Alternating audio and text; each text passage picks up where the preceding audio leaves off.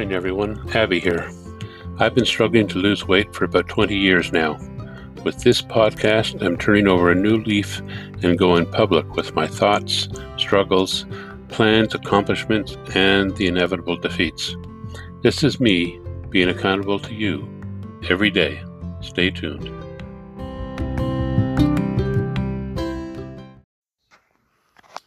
Good morning, everyone. Abby here. Thanks for checking in. Been an interesting week, off and on with my food goals. It's mainly been bread that has been my downturn this week. Been buying too much, eating too much. Actually, I've been skipping meals, but having sandwiches for like lunch and dinner, which in itself would not be too bad if you didn't have 2 for lunch and 2 for dinner. For me, that's just too much bread. And I know that, and it shows. Today, I was 323, so no movement there. Scale's been steady. But now it's the weekend. So yesterday, I put on a pork roast and a big old honkin' bottom round beef roast, which is normally tough as hell, but I cooked both of those low and slow, like 250 degrees for 5 hours. The pork roast I took out after a couple hours. That had a thermometer in it and got up to temp pretty quick. The beef bottom round, yeah, it must have been at least 5 hours.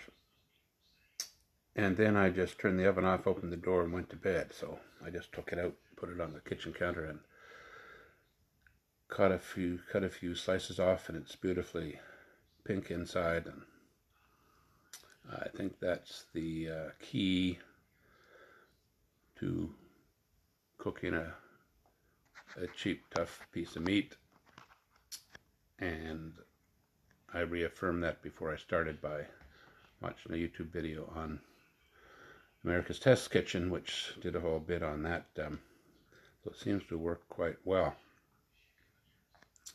In any case, I'm going to carry on.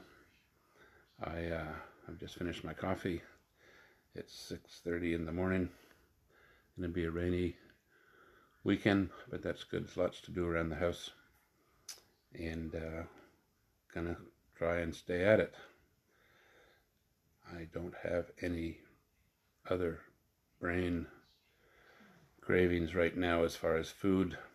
No brain worms playing on my mind, and I hope to keep it that way. It keeps me on track if I can avoid that stuff.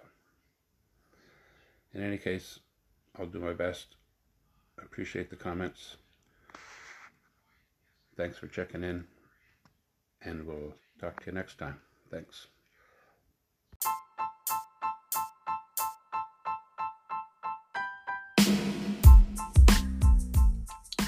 Once again, thanks very much for checking in with me.